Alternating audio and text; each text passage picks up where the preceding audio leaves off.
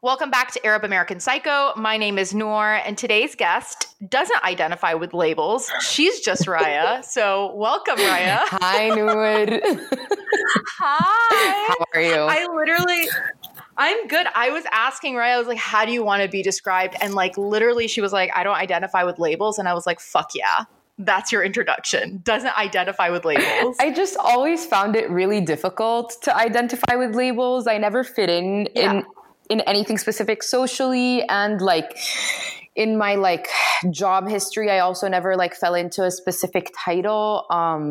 So I've just kind of decided to stay away from labels because, you know, the bigger picture here is that humans are always trying to find a place they belong in and are very uncomfortable when they don't belong to something specific. 100%. And I just, you know, have taken the time to become comfortable with this like unknown. I just don't belong to something specific. I can do a lot of things. A lot of labels can apply to me. I just don't identify with any label per se. Oh, I could definitely think of like 10 different like occupational labels to give you right off the bat because you do and have done so much. But I really think it's like kind of refreshing that you're like, you know what? Like, I just want to be described as like me, who I am, not what I do, not what I've done. And people really do like find comfort in their labels, and their job sometimes really becomes their identity. Yeah, that's a very scary thing. That with adulthood has become more and more daunting, and in both ways, in the ways that I don't want my job or employment to identify who I am, and as well as like this fear of not knowing where to place myself.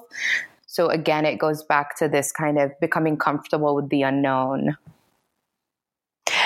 I feel the same way. And I've noticed that I do this thing. My friend actually pointed it out to me the other day because I do a lot of different things. But when people ask me what I do, there is only one like label, I guess, that I feel comfortable sharing, which is that I'm a counselor. And I feel like I don't tell people about the creative things that I do because I feel like it sounds like a little douchey sometimes. And like, that's something that I need to get over. Like, clearly, like I didn't notice that I did it, but my friend was like, you never introduce yourself like by any of like, when people say, what do you do? Like, you never mention anything else that you do. And I was like, that's just something I feel comfortable with because I don't need to explain it. Like, that's another thing. It's like the stress of having to explain what your job entails when you don't have like a job that's like a, you know, like a stereotypical like job a cookie kind of cutter thing. position. Yeah, like it's harder to explain, and I'm exhausted just thinking about trying to explain it to someone. And so like I just don't even mention it at all. Yeah, I completely agree with that. Like when people ask me what I do, I always start by saying that like my 9 to 5 is blah blah blah. And this blah, blah, blah is that I work at a contemporary art gallery in Dubai, but we have a very international program. But I'm always excited. If somebody's interested and I see that they're interested, I'm so excited to take it upon myself to kind of explain what I do. It feels like it's my little conversations of change in the world because what I do is so artistically inclined, but yet it's an industry so people can relate to it and I can kind of compare it to the industry that they're in. And it just feels like I'm slowly but surely building this like general awareness about the art industry and collecting in general, collecting art, which is something that I hope to like instill in a lot of young Arabs our age. I mean, I was talking to Maria about you and she was telling me, she was like, Raya's like a real art person, like a real art person. And I was like, oh shit, she's a real art person, not like some fucking fake art hoe. Like she's a real art person. And I do think that it's really interesting because there are definitely a lot of Arabs in the space now. And I think that it's becoming something it's booming right now. You know what I mean? Like, and I'm constantly discovering more Arabs who are in the art, you know, area, but I don't really interact with them. I'll be honest. Like I follow them on social media, but like, I would love to kind of know, like, what do you kind of do? Like, I mean, you said you were like a curator, no? Maybe. So I don't know. I might be making that up. Part of what I do. Okay. So first of all, I fucking love Maria. Maria, I love you so much. We love you, Maria. A real art person. I can imagine her saying that. She's just a real human being. I love this girl so much, and I appreciate her existence in my life infinitely. Like she's one of my favorite people, and like while we were having this conversation, because I told her, I was like, I'm going to have Raya on the podcast. She was like, oh my fucking God, that's so exciting. And while we were in the middle of having this conversation, this guy tried to fight me like while I was in my car on the street. And she was there for the whole thing. And she was just like, yeah, fuck that. Like even her being on the phone with me from like miles and miles away, she's still like, yeah, like fuck that guy, like drive away. You should call the cops on him. Like we were, like, like she's like a real ass friend. Yeah, like she really, really is. Like she's been there for me like at some of the worst times in my life and like the best times. And like that to me is a barometer of like what a good friend is they're literally there for you when you don't even ask for them to be there and you're going through like a really shitty time. She's just like, I'm here. What do you need from me? It's like, insane. She's an amazing person. Honestly, like my life changed a lot since I met Nadia and Maria, who have now become very important and pivotal people in my life. And it was actually my first insight into Arab Americans, like up close and personal, you know? So it's an amazing introduction to what this world is. I can't think of any better people. By the way, for those who may not know, Maria is Maria Aliyah, who she's been on the podcast before. And then Nadia Azmi, who fucking needs to be on the podcast. Nadia, you're probably not listening, but God damn it, I need to get this girl on the podcast. But they are really, I think, a really great representation of Arab Americans, like truly. And I'm not just saying that because they're my friends. Like if I didn't know them, that's still how I would feel. Yeah, they're incredible, incredible people. We need to get Nadia on here. Yeah. I'm going to send her this podcast and be like, you better listen to this, Miss Milkina, because you just need to. We were supposed to one time. It was really funny. It was in New York and we had scheduled a time to record a podcast. And of course, fucking Nadia, I hope she's listening to us because it was hilarious. Maria and I were leaving to Amsterdam that night and we told her what time we were leaving. And in her mind, she thought like, that meant like that wasn't the time of the flight. That was what time we were like leaving to go to the flight. And so she like shows up and we're literally like leaving. Like we have our suitcases, we're packing. We're like, our Uber is on the way. She's like, all right, I'm here. Let's record. And I'm like, what are you doing here? You freak. Like we are leaving. Goodbye. And she was like, oh my God, I'm so sorry. But it was just like the most hilarious thing. I love Nadia so much. Anyone else that would piss me off. Nadia, I was like, you're adorable. I love you so much. At this human being. She is literally an angel. Adorable. Yeah. She's a that person. Yeah. So to bring this rant back to what I do. So I, 8 months ago, I left New York City after being there for 10 years and I moved to Dubai to take this job. And what I do is kind of a little bit of everything from curation to artist liaising to sales, which means that I try to enrich my collectors with knowledge of the artists that we have on our program. And I attempt to place works that are appropriate for their collections. And I also do a lot of like design work and marketing work and kind of creating packages that highlight artists' practice. So that's mostly what I do internally, like at my job. I also have taken lead on all like international art fair applications as well. Of course, this is all done with the guidance of my director, who's the actual reason why I picked up and left New York and moved to Dubai, just to work underneath her, because she's a woman that's really made it in the art world on her own, I'd say. And she's really been, that's amazing. She's really been constant and she's really been pushing it forward for the last 10 years. So yeah, that's what I do in my 9 to 5. And that's what I take time to describe to people. And I try to explain what collecting means. I always try to bring in this concept of what collecting art should mean, in hopes that I would spark some intrigue and then they'd go off on their own and kind of take the time to enrich their own minds with what art is, because I truly believe that art is one of the most important products that man creates. And it's actually one of the most important documentations we create as well. So that's just in a nutshell what I sometimes rant about for 40 minutes straight. I will say though, I've never heard anyone describe their job so eloquently. I'm not even just saying that to like hype you up right now. Like that was a very concise, but like I know what you do now. Like I genuinely feel like, yeah, I know what Raya does. Like I have a very good idea of what you do.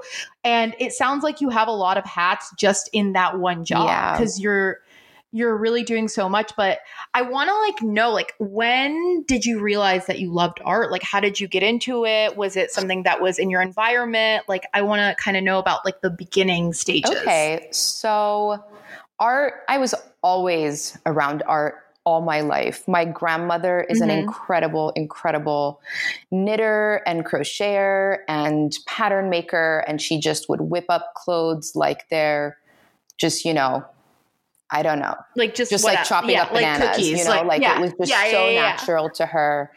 Both my aunt and my mother also, so that would be their mom. And they're also extremely artistically inclined. My aunt is one of like the leading food packaging designers in the world. And my mother, was an artist herself, still practices, just privately. She was an art teacher for a very long time as well, like in her early adulthood. And then she proceeded to like taking her dream on and making it reality. She opened a very small gallery in Jordan called Wadi Finan. And it's grown exponentially and it's now like a regional staple. And we do we do have some bases internationally as well. So it's been really amazing. I was always around art from a very young age. I would see my mom paint and I would paint next to her. That is the most precious thing I've ever heard in my life. So like it's truly always been around and it's always been encouraged by my family. Like it was always supported. And then when I was applying to college, I took some advice that maybe I shouldn't have taken, but I decided to apply for a design/artistic degree that would guarantee employment after graduation, which is a smart way of thinking of things. But sometimes I do think back and wonder what it would have been if I had decided to study studio art rather than fashion. Fashion is what I ended up studying in college.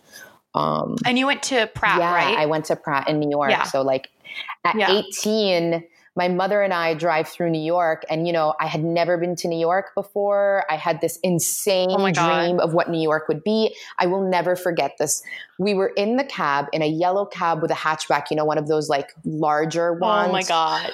Yeah. Coming from JFK. And we had booked online, like that was 2009. Okay. Like things were not as advanced as today. There was no Uber. There was nothing. Like there were like some Lincoln cars that you would call. And like, that was about it. And we had booked this dodgy hotel, quote unquote, close to the university that I was going to, close to Pratt. And we did not know where the hell we were going. So this cab driver is driving deeper and deeper into Brooklyn and he's looking back at us and my eyes are filling up with water as I drive through dirty New York in the end of August for the first time ever. Feeling like all my expectations and dreams were just crushed and crumbled. Trash was everywhere. It was so humid. And I was just like, what is this? And we drive. I mean, that's kind of the worst time to be there. End of August, like, holy shit. It's just sticky and gross. And the trash smells like 1,000 times worse. It was crazy. And I remember trying to hide my tears from my mom as the cab driver turns his head back and he's like, I don't think you guys should stay here tonight. And he drops us off. We walk in. The reception has like a bulletproof screen. And my mother's like, okay, we definitely tried to be too cheap. We definitely messed up this like booking. Let's put our stuff in a car and drive around and try to find a better like accommodation. And so we did that. We had to find another place to stay because we were definitely in like East New York. Yeah, you were going to die, basically. We were going to die. Like, we tried to go into that room, and there was, like, a needle thrown in the hallway. It smelled like marijuana everywhere. It was ridiculous. So that was my first memory of New York. But then, after that first day, New York is literally where I grew to become, like what I am today. Like, I honestly feel like I have had 2 lifetimes. One of them was my childhood that was in the Middle East, and the other one was independent in New York at a crazy art school in the middle of Brooklyn. And it was the best thing. It was the best. It was the best. I have to ask though, so you were born and raised in Amman and Jordan, Yes. right? So going from being in that environment to being 18 years old and living in Brooklyn alone, like what were you terrified? I was really not terrified. The only terrifying thing was like realizing how high of expectations I had visually. I'm a very, very visual person. Visually, New York didn't meet what I expected to see, but then I realized it's like the nuances of New York and not this like first take. And I love New York more than anything on this earth. I always say New York is my one and only lover forever. Like, that is my city. Oh my God. Though I have grown to love Paris maybe just as much. So yeah. I mean, like, don't get me wrong. I love New York like so much. Anytime, no matter how many times I go, I'm excited. Like every single time I go, I'm still excited. I still feel like just walking around in the streets. It's unlike anything else, but I feel like it is an intimidating city to live in. Even for me now, like as an adult woman, I've kind of dabbled with the idea of moving there, and it's a little intimidating. It's a little scary. It's very like you have to really fucking hustle. You really have to work hard regardless. You really have to hustle. You have to make do with what you got. But the thing is, you can make do with what you got in New York. That's the thing. That's why it's so unique. But I think that might be the case in like most major cosmopolitan cities is kind of, you can choose the kind of dynamic you want to have to your life. New York, it's an intimidating place. And I always said that if I didn't leave it before I was 30, I would be stuck there forever. And nothing scares me more than like, you know, Manhattan bound folk. Have you ever met any of those people that they literally don't leave Manhattan? Yeah. It's weird. It's kind of New weird. York is a vortex of energy that just like is invigorating but draining simultaneously. And like, it's just an incredible place. It's a magical place.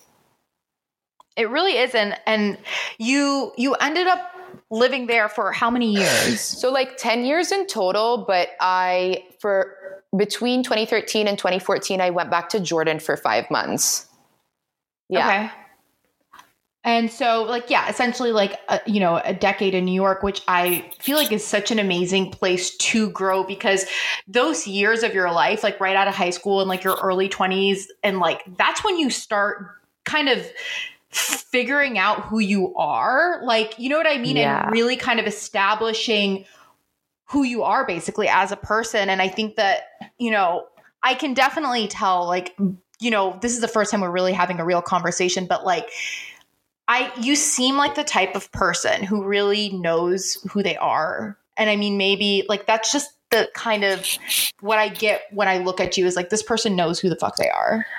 Noor, that's such a difficult statement to make, because at the end of the day, some days you know who you are and some days you don't. There is no true consistency in any human life. That's very true.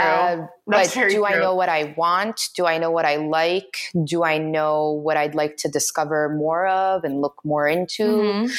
I think my answer would be yes here. Yeah. I'm sure it'll change with time, or like they'll increase as well. Like what I like, things, it's exponential. The world is so vast and so accessible now that, I feel comfortable with who I am today. Mm-hmm. But do I know what I am specifically? I don't know.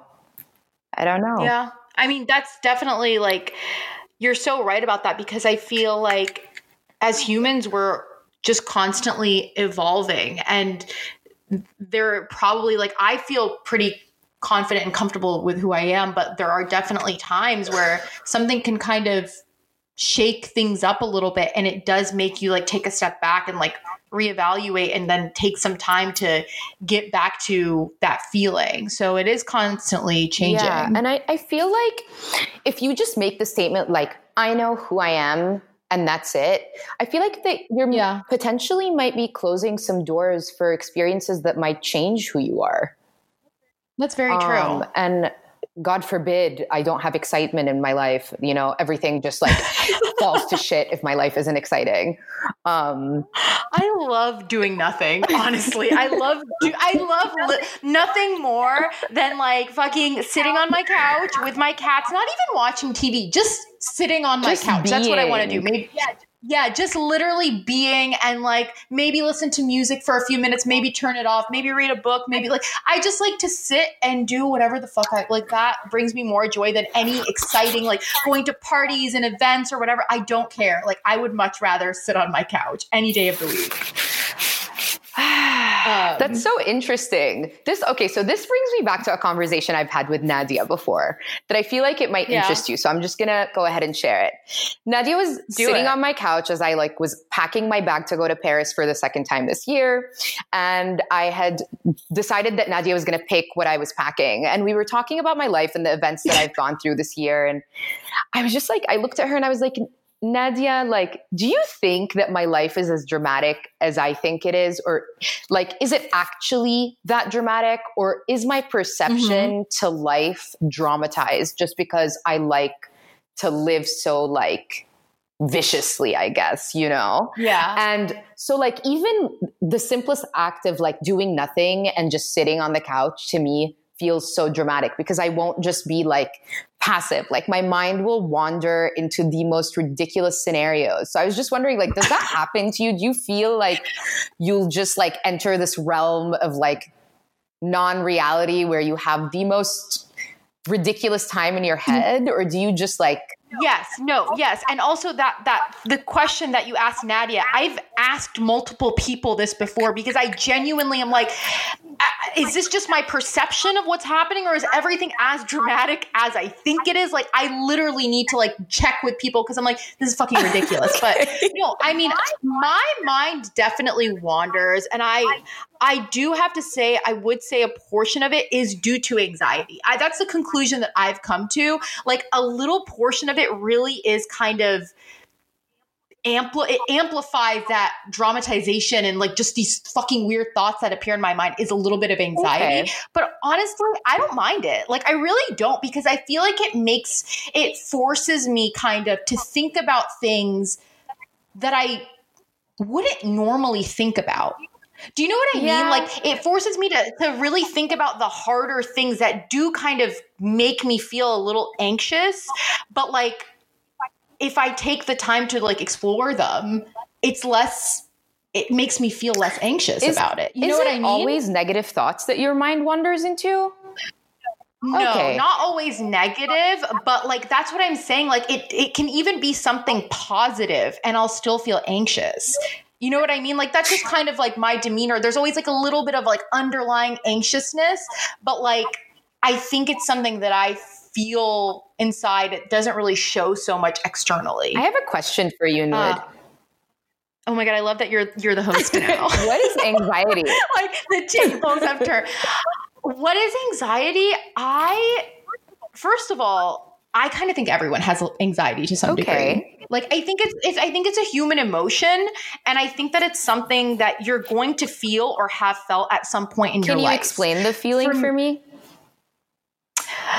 Well, I feel like it's difficult to explain because I feel like anxiety comes to me in so many different ways. Like, because there's that positive anxiety, there's a negative anxiety, there's that fear-based anxiety. Like the simplest one that I can think of describing is I developed flight anxiety over the last couple of years.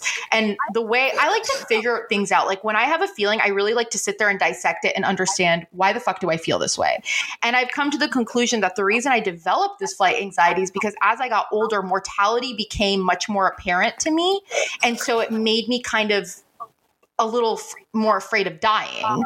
And so being in an airplane is a situation where like I feel out of control because, you know, anything could happen. This is, again, I'm not trying to freak anyone out, but that's just how I feel. And I'm like, anything can happen. But no, like that's how I feel. And I also am kind of a controlling person, and it's a situation where I'm not in control. And so it scares me a little bit. And the feeling of like, it's not like I step on the plane and I have anxiety. No. I book a flight. I have anxiety as I'm booking the flight, and leading up to it, I have anxiety. Like every minute up leading up to that flight, I am afraid. And so that's just one example of like a feeling of anxiety I have. But I also like, I don't know, like if I want to do something kind for someone, that can sometimes give me anxiety. It's very strange. Do you think anxiety is a word we now place on change or unsurety? Is that even a word? Like being not sure? I think it might be uncertainty, but unsurety sounds way more fun. Not gonna lie, might start incorporating it into my day to day and just be like, oh yeah. Surely, yeah. Just making new words. You don't make your own words. That's weird. But yeah, like I do think that uncertainty definitely plays like a huge fucking role in a lot of the anxiety that I experienced. I do think also that anxiety is something that is thrown around much more now, but as much as it makes me want to roll my eyes, because that's always kind of my initial response to anything that's too like mainstream, because deep down inside, I'm still an annoying, angsty punk rock kid. And I'm like, oh, this is so fucking mainstream, like lame. But I do think that the reason why anxiety has become spoken about more is because mental health is becoming, people are speaking about coming mental into the more. light. Yeah. So it's coming into the light. And I think a lot of people are, they're like, oh, I'm severely like I have severe anxiety, but like people who have severe anxiety, like it's hard for them to function every day. So like that's the type of shit where I'm like, yo, stop self-diagnosing yourself. You don't have that. Like, you know what I mean? Like, and like I said, I truly believe that everyone does experience some level of anxiety. I just think it's just different based on person to person. So, and like also different people have better coping mechanisms. I think there's a lot more to it, but I don't know. I also think that the world that we live in is such an interesting place now. And like, I've always kind of had the internet around for most of my life, but with, emails, all that, like you're always on your phone. And I hate to sound like my fucking mom right now, but I do think that my phone does also contribute to that feeling of anxiousness. Yeah, I completely agree. Actually, 2 days ago, I took this oath with myself that I would limit my phone use to specific times in the day, because I started noticing that I was checking my phone on average literally every 10 minutes at most. Mm-hmm. I believe it. Since my huge life change, I kind of like brushed up on that with you personally. Yeah. From like the end of April till now, a lot of things have changed in my life, and I felt like I gained a lot of time back, and I realized how much time I actually do have now that I have like a system and organization and somewhat of a routine and structure. And I started finding that my phone was literally infringing on this time that was so valuable. And I decided that I was going to check it half an hour after I wake up, not wake up and look at the screen, and then check it at lunch, check it on my way back from work, then a couple of hours later, and then leave it for 2 hours before going to sleep. And so I've only done this for the last 2 days, but I feel so much more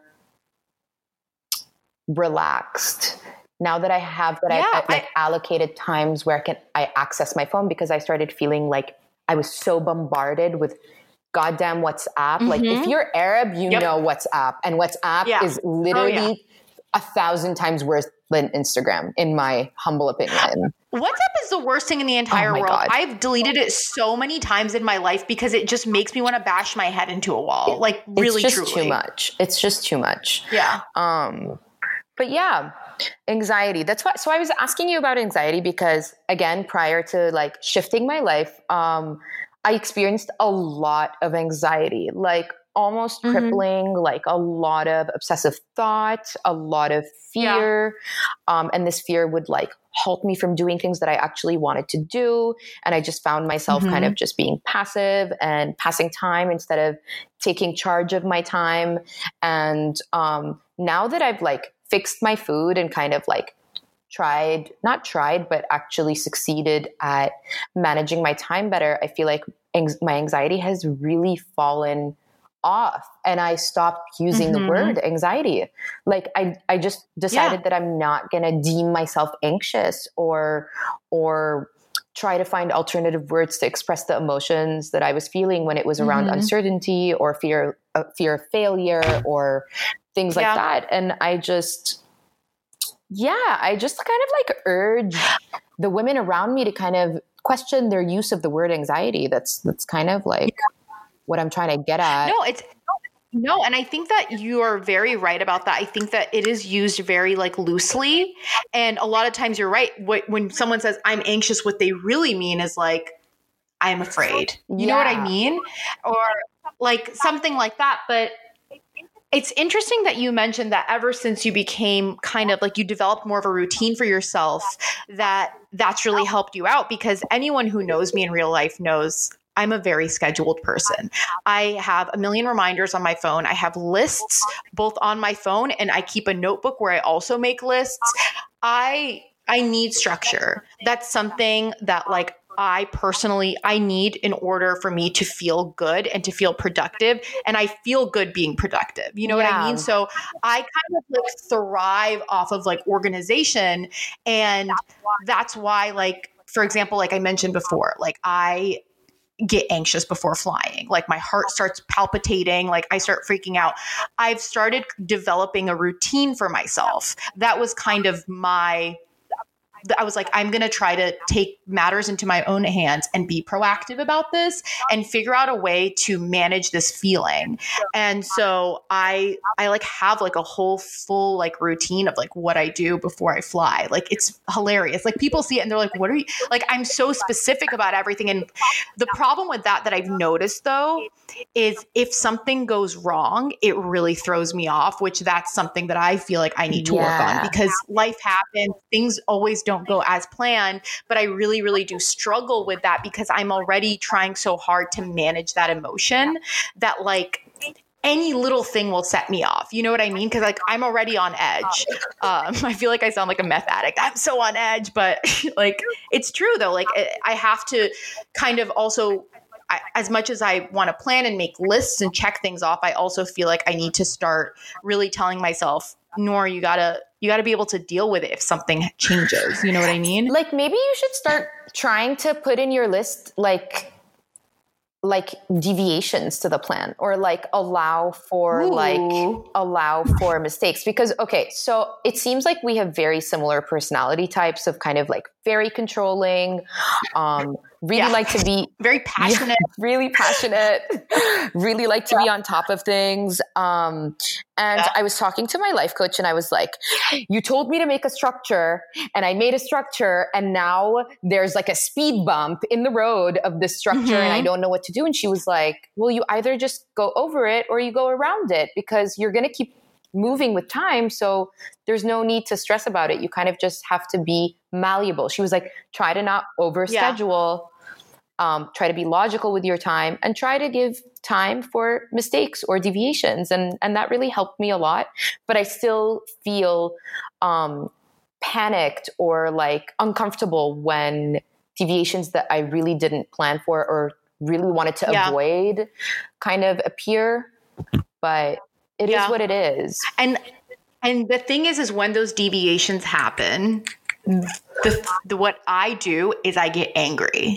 That is my immediate response. It's like pure anger, like literally terrifying, Noor is a monster now kind of anger. And like, I just don't want to talk to anyone because it's not safe to talk to, like genuinely, it's not, like, I don't think I have like anger issues, but in those scenarios, it doesn't happen very often. I get fucking like pissed. Like it's not okay. Like it's actually like, that's something else that like I'm working. And I think that as a human, I think everyone is always working on themselves, but that's something that I've really tried to manage because, again, like we were speaking about before this, Arabs are very passionate people. So I feel like I'm innately a passionate person. Every emotion, I feel it so deeply and so intensely. Like when I love someone, I don't just say like, oh my God, love you. No, I fucking love that person. Like I genuinely, I mean it. And so when I'm angry, I'm like really letting myself feel that anger, which I feel like in some ways is healthy because you need to release anger. I think it's healthy in moderation to release anger, just like it's healthy to release sadness or whatever. But, you know, it shouldn't be to the point where I'm like, I can't talk to people because I will say something horrible to them because I'm just like completely in a different mindset. But yeah, I think it's very interesting though that Arabs, I've yet to meet an Arab who isn't super passionate, like just in all aspects. Really? I feel like I've definitely met some like quote unquote chill, something I have never been in my life. Arabs, you know? Like Nadia's a chill Arab, for example.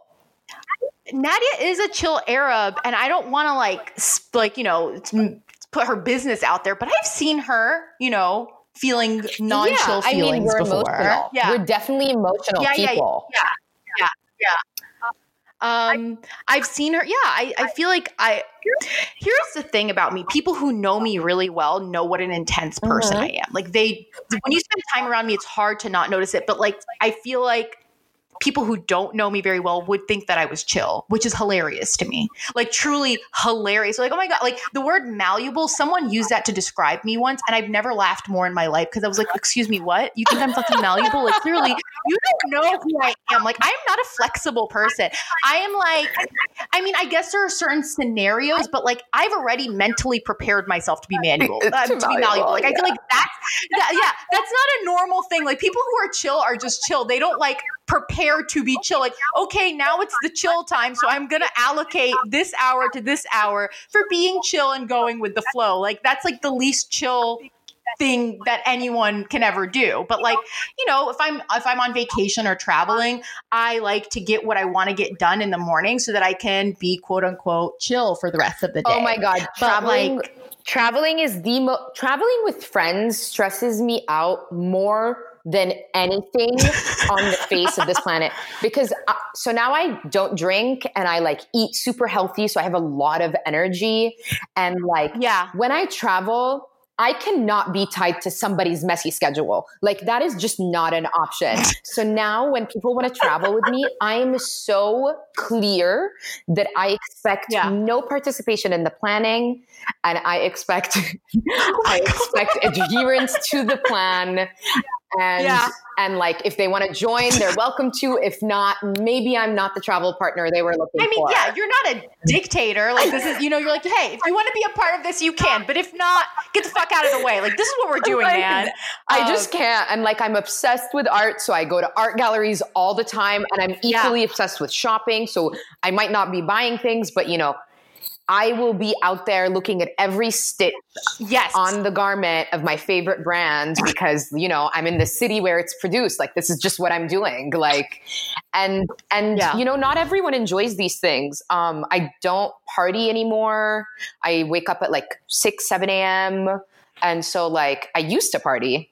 Thanks, New York. Yeah. But like that's like not a part of my life anymore. So now I've learned how to say no. I've learned how to express myself in a clear way as to avoid disappointing people and avoid hurting them and avoid also myself. Like I'm sure you're equally as hard on yourself as I am because you sound like you have a very similar dynamic of personality. And like, I've just like understood how to avoid disappointment in myself and others by just being so like clear. Setting expectations. Yeah, just being clear, like screw expectations. I always have high expectations. That's never going to change. Yeah. Everyone tells me to set the bar like lower and it's just like not going to happen for me. It's not something I'm interested in like developing this like lower bar.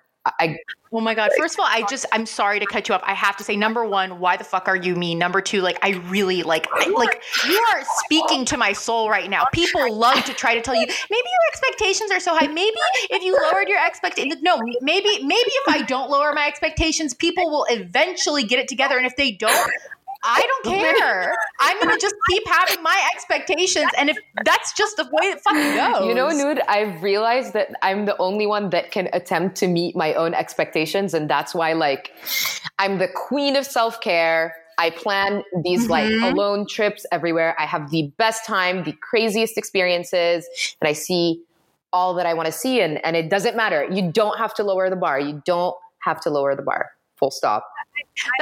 I 100% agree with that. And also like, I love myself a lot. I'm annoying about it. And like, I agree, like, because I don't really disappoint myself. I really, but I also like, I feel like self-care to me is important, and not in the fucking eye rolly kind of way, but also sometimes in the eye rolly kind of way. Yeah, like I allow myself. You need to spoil yourself. Like I have under eye masks on right now. Like when I said, "Oh, give me 5 minutes," it's because I went to my fridge and I took out my under eye patches and I put them on, because I was like, you know what? Why can't I also do this for my, like, I like to find ways to multitask self-care with also doing other things. That's my fucking favorite thing to do. Did you see how dressed up I got just to get on a voice recording with you? Like literally this girl put on the cutest fucking outfit to record a podcast where no one can see her. But also, I don't know if you feel this way, but I'm the type of person my entire life, if I have something that I need to do, like if I had an exam when I was in college or something, I would always dress really nice, because I always felt better when I felt really pulled together and I was wearing something dope and I just felt great. Like I feel good when I look nice. And sometimes I let myself look like a meth addict, but like other times I just really like to look nice. Like, I don't think there's anything wrong with it, but like, I really feel like it does affect my mood in a lot of ways. Oh my God. I think my mood is set by what I have on. There is nothing in my life that is as important to me as the closet that I am building. It is literally an extension of my, eye roll personal expression, but also like it's just like where I dream in reality. I dress up for myself first and foremost. People always ask me why I'm overdressed or why I look a certain way, and my answer is always for my goddamn self. Like that's why I have taken years to build my closet. I take such good care of my things. And every time I open my closet, I go back to being like the 4-year-old self that was like walking around with my mother's heels. Like there is nothing better than looking the way you want to look and feeling great in it. There's nothing. It's basically, it's basically like, I don't know what to like compare it to. That's the thing. Like I have trouble explaining it as well, but like everything that you're saying, like it really resonates with me, because for me, fashion is, again, eye roll, a way of expressing myself. And people do tell me all the time, like, Noor, why are you so dressed up? Or, oh, Noor's, of course she's going to be dressed up. And I'm like, why do you think I'm so, like, and that's the other thing, like what society has deemed to be dressed up is like very low. Like it's very low. Like I could be wearing, like I put on a skirt or a dress and suddenly everyone's like, you're so dressed up. I'm like, would you feel better if I was wearing jeans? Would that make you feel better about yourself? Like clearly that's what's going on here, is like, because I look dope, you're mad about it. And you're like, oh, why are you so dressed up? Well, I'm wearing like, I don't know. And that's the thing. I can feel great in a pair of leggings and sandals. I can feel equally as dressed up in those things. I think it's just about how you put those things together. Absolutely. And like how like how the fabric feels and how it falls. Like it doesn't matter. It really like... I'm still trying to find something to explain to people what it feels like. Every time I dress up, it feels like I just opened a brand new Barbie that I got for Christmas. Like that's literally what it, you know, Barbie. Like who doesn't love a fresh Barbie? I mean, honestly, the only thing I love more than a fresh Barbie is those Barbies that have the real eyelashes. Oh my God. Shit, I love those. Or like when the Bratz came out, they won. But yeah, it's like the paint. I DM'd this to you, didn't I? I was like, it's like the paint to the canvas of my life. Like that is what dressing up is to me. It's not that I'm trying to show off. It's not that I'm attempting to impress you. It is literally just how I express my mood for the day, how I set the tone for the day I want to have. Full stop.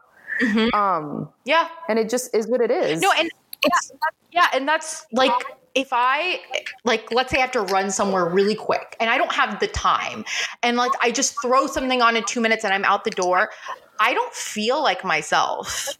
Like, it's very strange. Like, it's not like, ooh, like, I don't look like my best. Like, no, it's not about that. Like, I just don't feel like me. Yeah. And like, it's not like I base who I am off of the way I dress, but it is a big part of who I am. And I feel like that can definitely be perceived as really superficial.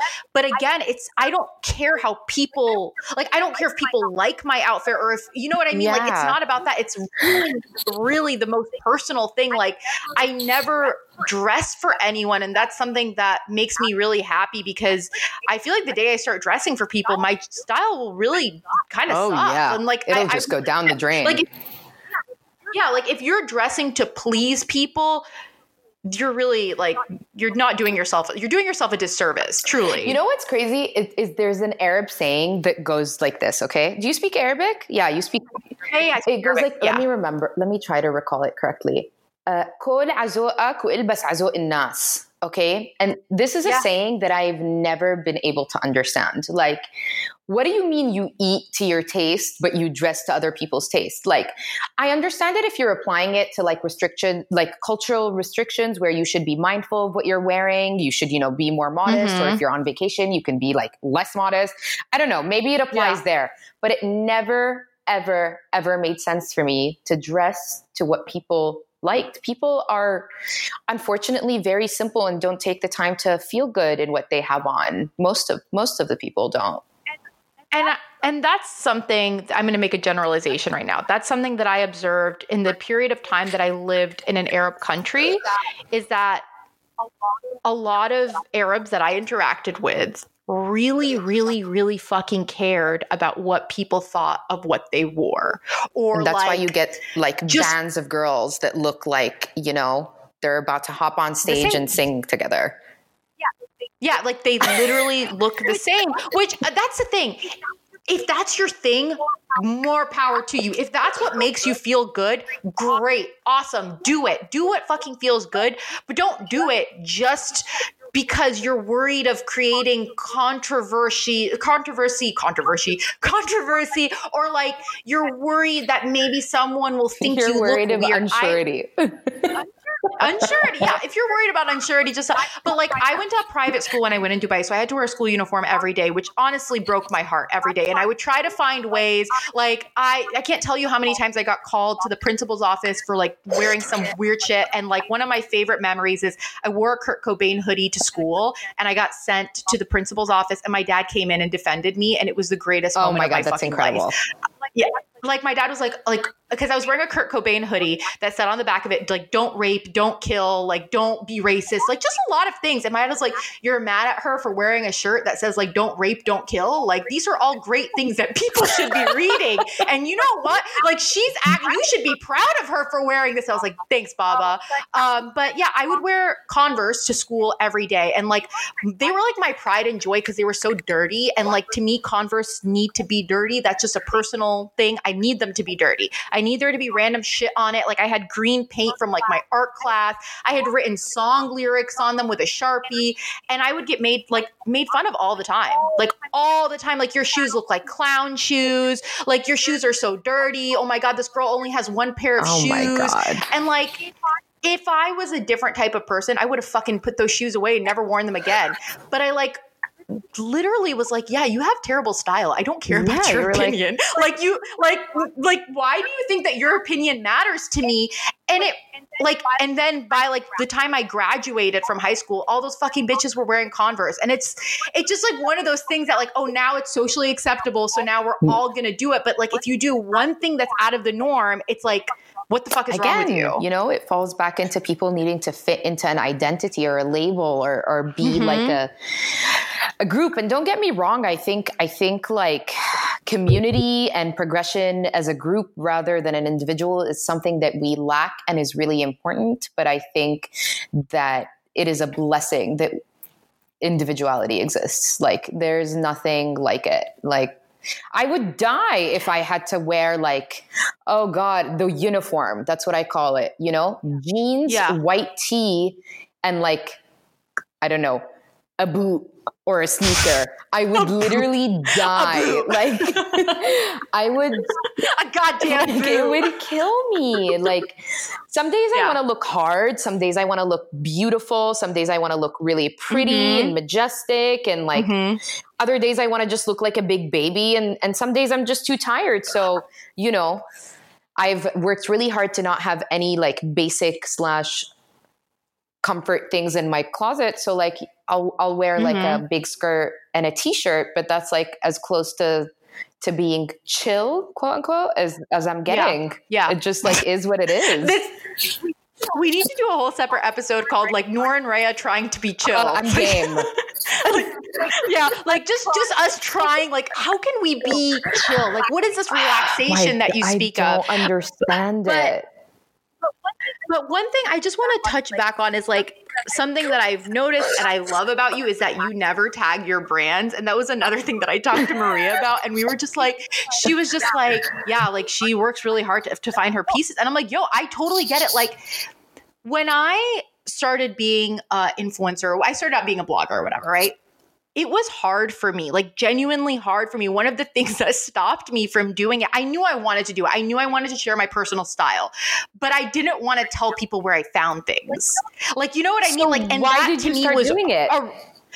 Well, I started doing it because I genuinely, and like, again, this is going to come off like I'm kind of a douche, right? I was like, I want Muslim girls to know that like they can dress differently. Like it was really like, I want Muslim girls to know they could find dope shit at different places than they normally would think to go to. And don't get me wrong, I shop at those fucking basic stores sometimes. Like I love a good fucking H&M piece every now and then, but I wanted to kind of put out a different, it was back like 7 or 8 years ago. Like it wasn't these Muslim influencers. It wasn't like a huge thing. And I wanted to kind of put this thing out that people could like look at and maybe not dress exactly like me, but like explore fashion a little bit more. It was more so like me trying to get people to be like, listen, like you don't need to dress like me, but like maybe step out of your comfort zone. Like maybe try to dress in a way that you would never think that you're going to dress. And I've done that so many times. I've experimented with my style. I've tried shit out and I'm like, yo, this isn't for me. I don't feel comfortable in this. This isn't for me. But I still feel like my style has improved in ways because of that trial and error. Like I've definitely made questionable choices, but it's not that I regret them. I think that they've helped mold my wardrobe. Absolutely. Making those, you think I just dressed the same straight out my like mom's tummy? Hell no. I definitely had some rough patches and I had to go through the motions just like everyone else until I kind of found like my niche, or I don't know if I don't know if I fall into a niche, again, a label. I don't know what kind of like person I am in fashion terms, you know, like every day is a different day. Every piece is a different piece. And to answer your questions as like why I don't tag them, I don't tag them because nude, I spend hours looking for things that match an image in my head. Okay. So 100%. It literally starts with a visualization in my mind. And if I don't succeed at finding it, I will get it made. Again, I have a fashion degree, so I can make clothes. I can also direct tailors and seamstresses very clearly to develop something that I want. Yeah. So my wardrobe consists of really, you know, simple pieces that I layer in like very weird ways. It also holds like really dramatic pieces that are just them within themselves dramatic. And it just takes me time and it takes a lot of my energy and my passion and my finances to attain these pieces. And in all honesty, like I dream of guiding people into their happy closet. And so I don't share the brands because I would hope that maybe if somebody's interested, I could personally monetize on it. 2, it's mine. I don't want you to go out and buy one. And I also don't want you to know what kind of piece I have on. I'm not trying to show off what I'm wearing.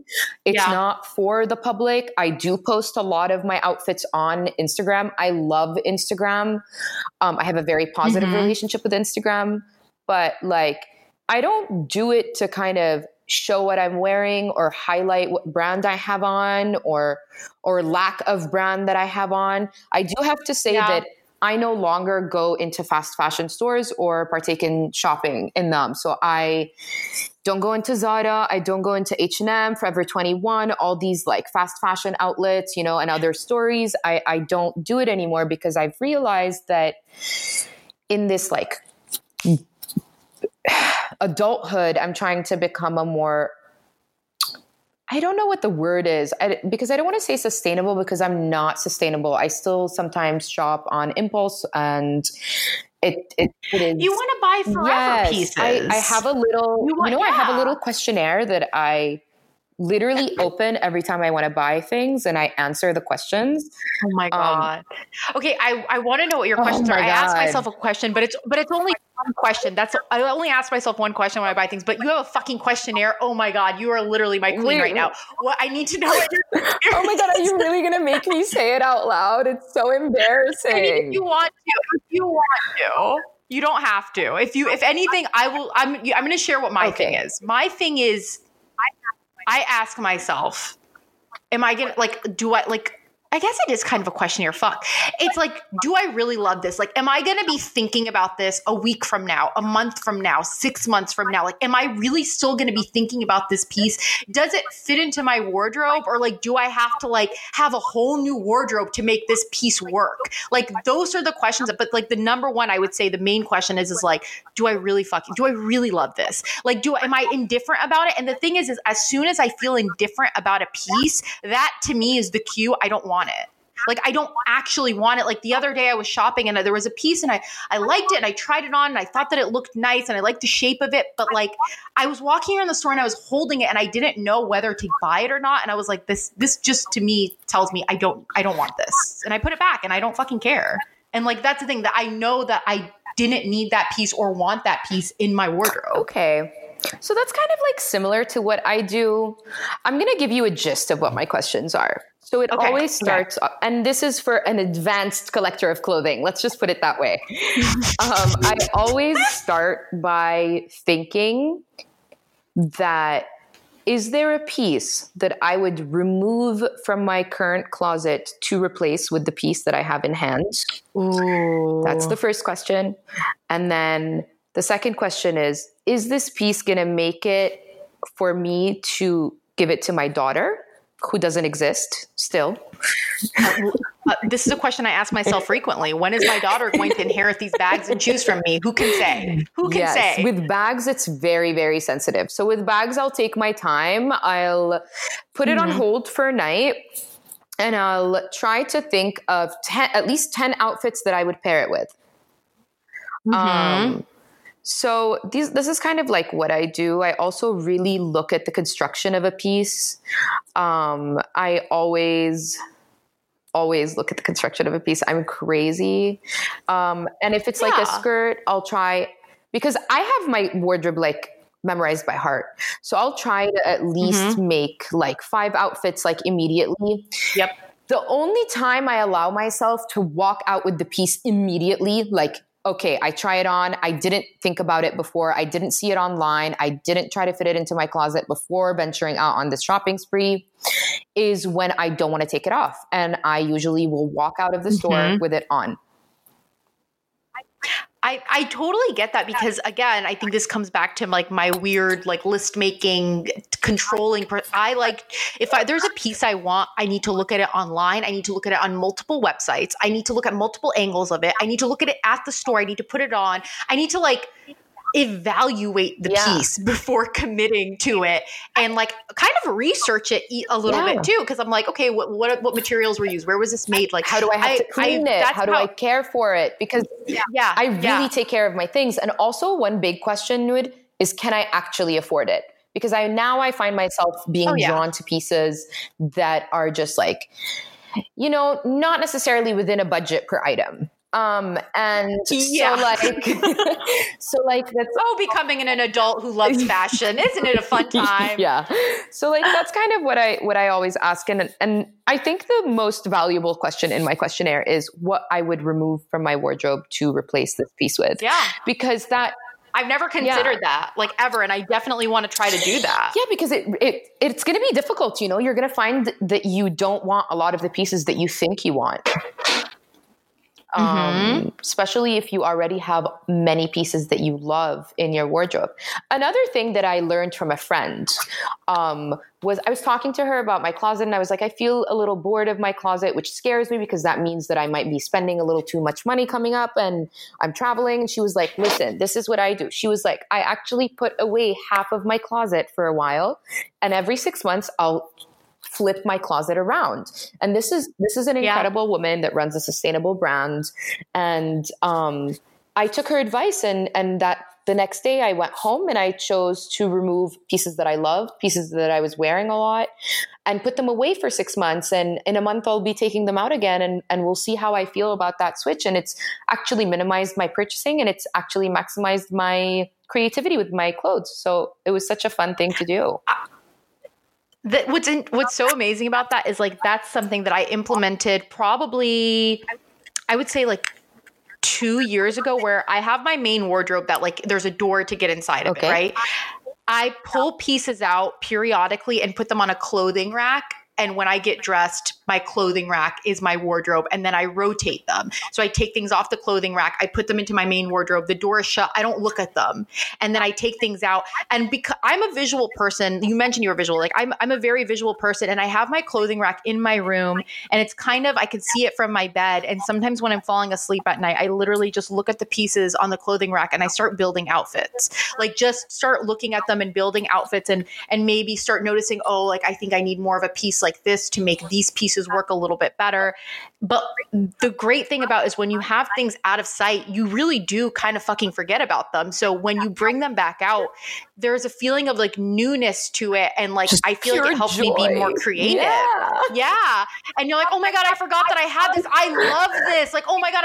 And it's just so exciting for me. And you know, I do still do a lot of closet clear outs. And I was thinking about that recently. I was like, does that mean I'm buying too much stuff? But I realized that most of the clothes that I clear out of my closet are pieces that brands have sent to me, not pieces that I've selected. And so that's why I feel okay about it. Cause I'm like, I was telling my sister I'm like, oh, I really need to clear my closet. And I was like, why do I need to clear my closet? But it's always pieces that were just sent to me and I didn't pick them out. And I'm like, this is why like I don't like when a brand just sends me shit. Like I want to be able to pick it out because more often than not, like I just don't like it. Like I just genuinely, they missed the mark. They kind of had an idea of what they thought that I would like, but I'm like, I don't fucking like this. Like I can see why someone might think that I like it, but I don't like it. And those are the pieces that I'm constantly getting rid of. And the pieces that I pick out because I feel like I put so much effort into it. Like I rarely make impulsive purchases.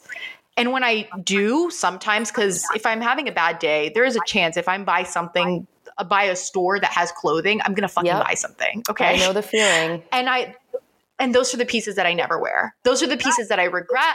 Those are the pieces that just sit there collecting dust. And eventually I'm going to put them on eBay. Like that's literally what ends up happening. Well, at least you're contributing to like the secondhand market of fashion, which is another sustainable approach to the fashion industry. Oh, and another thing that like I love that, but like I as much as I like to share I've grown to love sharing where I found pieces because I feel like it makes people happy and that makes me happy. But it also, I think when I get dressed now, I like to put in a piece that I thrifted or is vintage. And that's something that I feel like helps me stay balanced in a way because I'm like, I have this, no one else probably has this. You know what I mean? And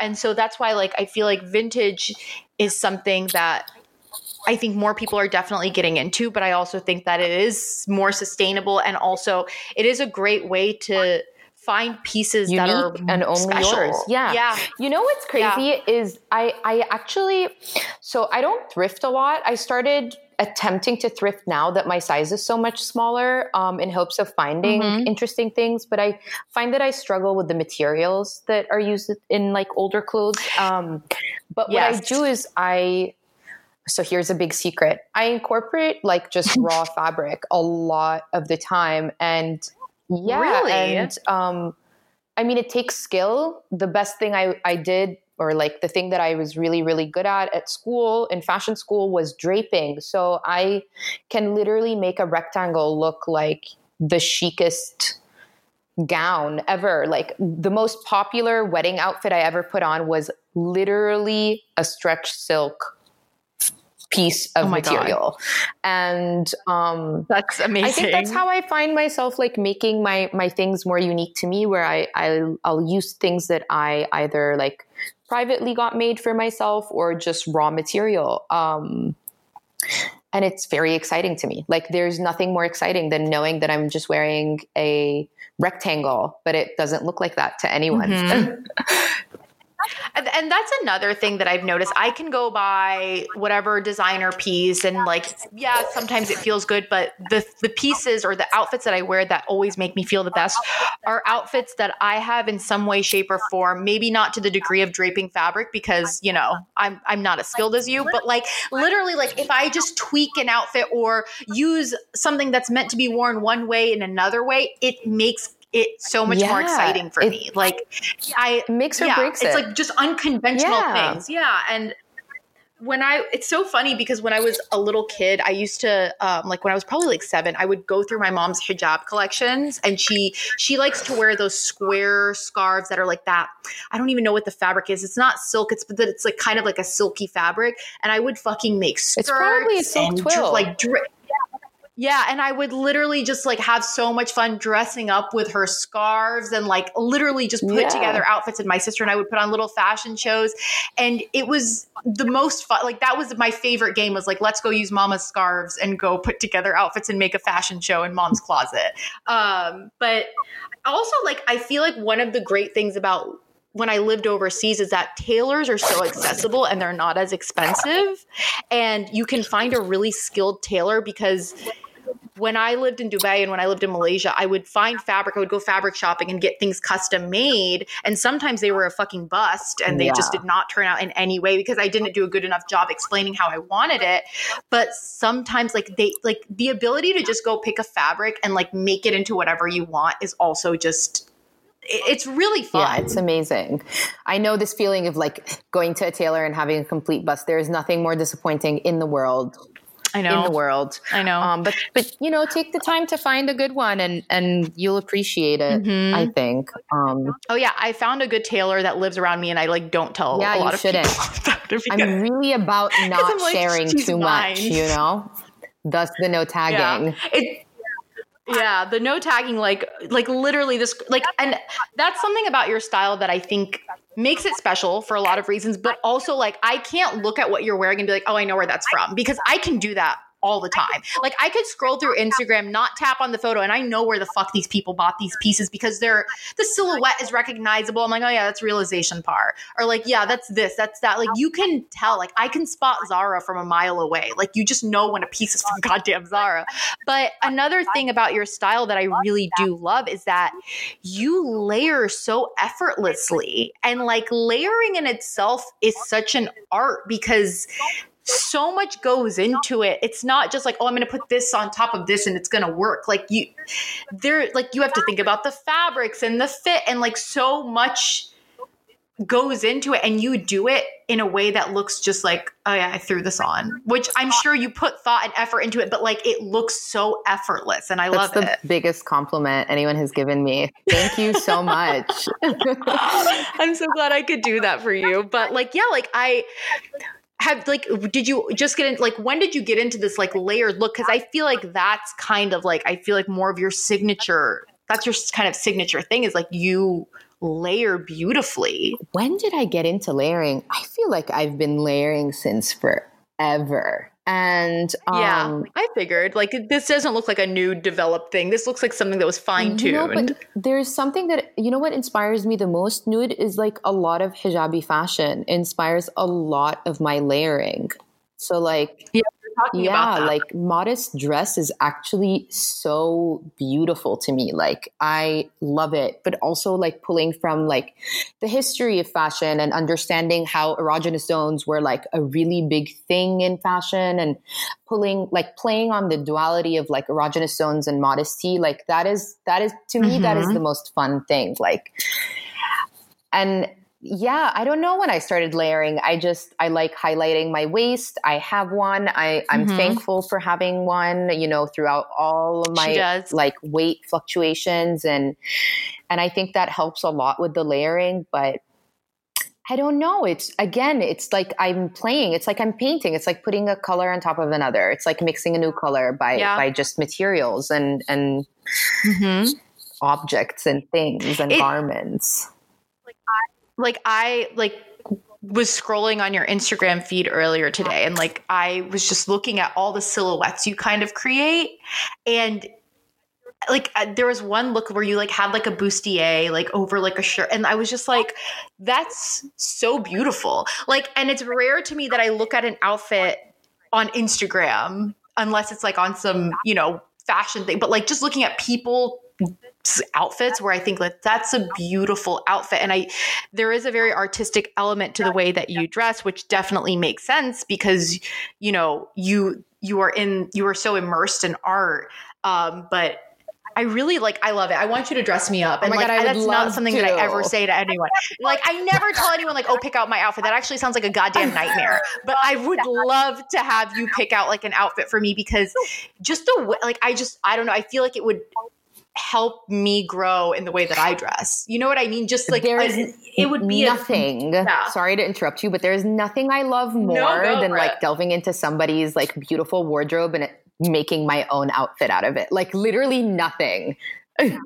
Yeah, it's fun. And that's how whenever I go to Maria's house, this weird thing happens. Like I'll pack so much shit that I love, right? And then I'll go into her wardrobe and I'll just have so much fun playing with it. I'm like, oh, by the way, I'm wearing this. Oh, by the way, I'm taking this. And like, it's fun to play with other people. It's when other people have a well curated wardrobe, it's really fucking fun. Like, just really fun. And like, I was texting her the other day and I was like, I sent her a picture of all my shoes. I'm like, which ones do you want me to bring? Like which ones? Cause we would end up switching shit. And it's really handy though, that we're the same shoe size and like the same size in most things. That's very perfect. Handy for me. That's perfect for both of you. I'm jealous of both of you. Yeah. It's really fun. It's like kind of like I feel like I step out of my comfort zone again. Like it comes to that, like I maybe wouldn't have picked this out, but I love it. Here we are. You know what I mean? And like, and how am I like? What am I going to do with it? And it's exciting and it's fun and like that's why like when it comes to makeup, like I like doing my makeup, but I tend to rush through it because I'm excited to pick out my outfit, and that to me, I want to give all of my energy to that. Like sometimes I will play with my makeup, but for the most part, I like to keep it simple and quick because I want the biggest portion of my getting ready time to just be me and my like wardrobe. And luckily I don't have to do my hair. Thank God. God only knows what that would be like. But you do have to do your hijab though, which you do beautifully, by the way. Thank you. I won't lie though. It takes me 2 seconds. I literally just put it on and like, we'll throw it over my shoulder or throw both pieces over my shoulder. And it's so interesting. So for a long time, I don't know if you might not know this because we, kind of were introduced to or met each other recently, but I wore just black hijabs for like a decade or like over a decade. Really? Like I literally only wore black hijabs. Like people were concerned for me. My mom was annoyed about it. Like my mom would tell me like, I wish you just wouldn't wear a hijab. Like, why do you only wear black? Like why can't you wear colors? And I really liked it. It wasn't just like a comfort zone thing. It was like, that's what I liked. Like your I just liked having it was kind of my signature. And I was a little scared to start wearing color, but now that I've started wearing different colors, like I kind of can't stop. Like I literally can't stop. Like even if the outfit calls for a black hijab, like I'll kind of force it to go with a colored hijab because I'm having so much fun with it. And I think that it's just one of those things where like it was such a drastic change in my wardrobe because it was literally my signature to wear all black. But I'm so happy that I have because it's really, again, I'm taking old pieces and I'm wearing them in new ways because now I you can. Have a new accessory to play with. Exactly. And I think that I never viewed the hijab as an accessory, which is another reason why I think I always wore a black hijab, because to me, it didn't feel like an accessory. To me, it just felt like it's a hijab. You know what I mean? Like in the most hijab? literal. Like now I'm so curious. Like Yeah, well, actually, okay, to make it correct, hijab is not just a scarf that you wear on your head.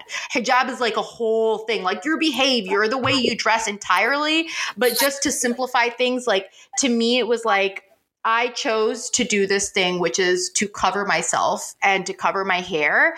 And it, to me, was just a hair covering. It was never an accessory. And I think I was really limiting myself when I was doing that. And it wasn't like I was doing it subconsciously. Okay. I didn't realize that I was doing it, but like I really was limiting myself because I simply did not view it as a part of the outfit. It was like just like a part of like my arm. It was like your like piety. Yeah, like literally, and like I'm not joking. Like to me, it was just another appendage. Like it wasn't in any way anything to do with my style or fashion, and I never consciously made that decision. It's just something that happened.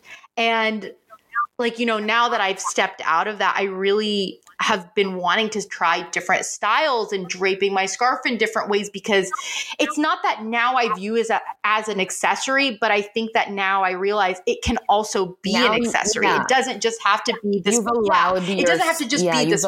Sorry if I interrupted you again. No, you've allowed yourself to play with this thing that you restricted yourself from playing from for a very long time. Yeah. And I didn't even realize it. I literally didn't even realize that I was doing it. And I also think there is a little part of me that is stubborn. And the more people told me to not wear a black hijab, I wanted to wear only a black hijab. I'm not going to lie. Like I can be petty sometimes, and my mom really hated it.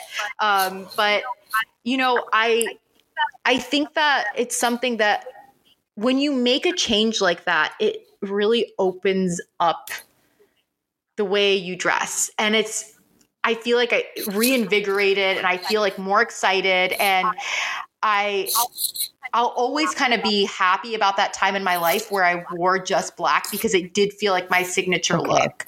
But you know, there's a lot of things that were a part of my signature look also that I had to let go, like smoking cigarettes. That was a part of my identity. Like, I'm not even going to lie. Like, smoking cigarettes was definitely, like, people associated me with a black hijab and a cigarette in my hand for like years. And letting go of that wasn't just like, oh, I'm quitting smoking. Like, it was kind of letting go a little bit of like the past me.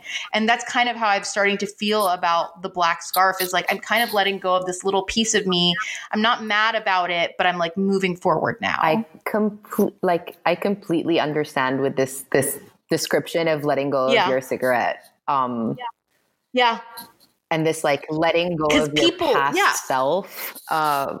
Because I was always like big regal Raya, and that's how I saw myself. And I had to let go of all this like added weight that was really bothering me. And it was really hard. And I was sharing it on Instagram also, like talking about how I felt like looking at myself and not seeing what was, and seeing like a big change that you can also feel when you leave a cigarette or change your hijab. So like, I completely get that, but then it feels incredible. Yes, exactly. That's the thing. It feels incredible. Like, and it's so interesting, because it's not like I'm like, oh, I hated that time of my life. Absolutely not. I didn't. But it's just like, it got to a point where I realized I need to make a change. And it's in my best interest to make these changes. And because I'm a planner, like I planned, like when I quit smoking, I had a date. Like I literally picked a date out, and like that's how you succeed, you know, is picking a date. Yeah, and I stuck to it. Yeah.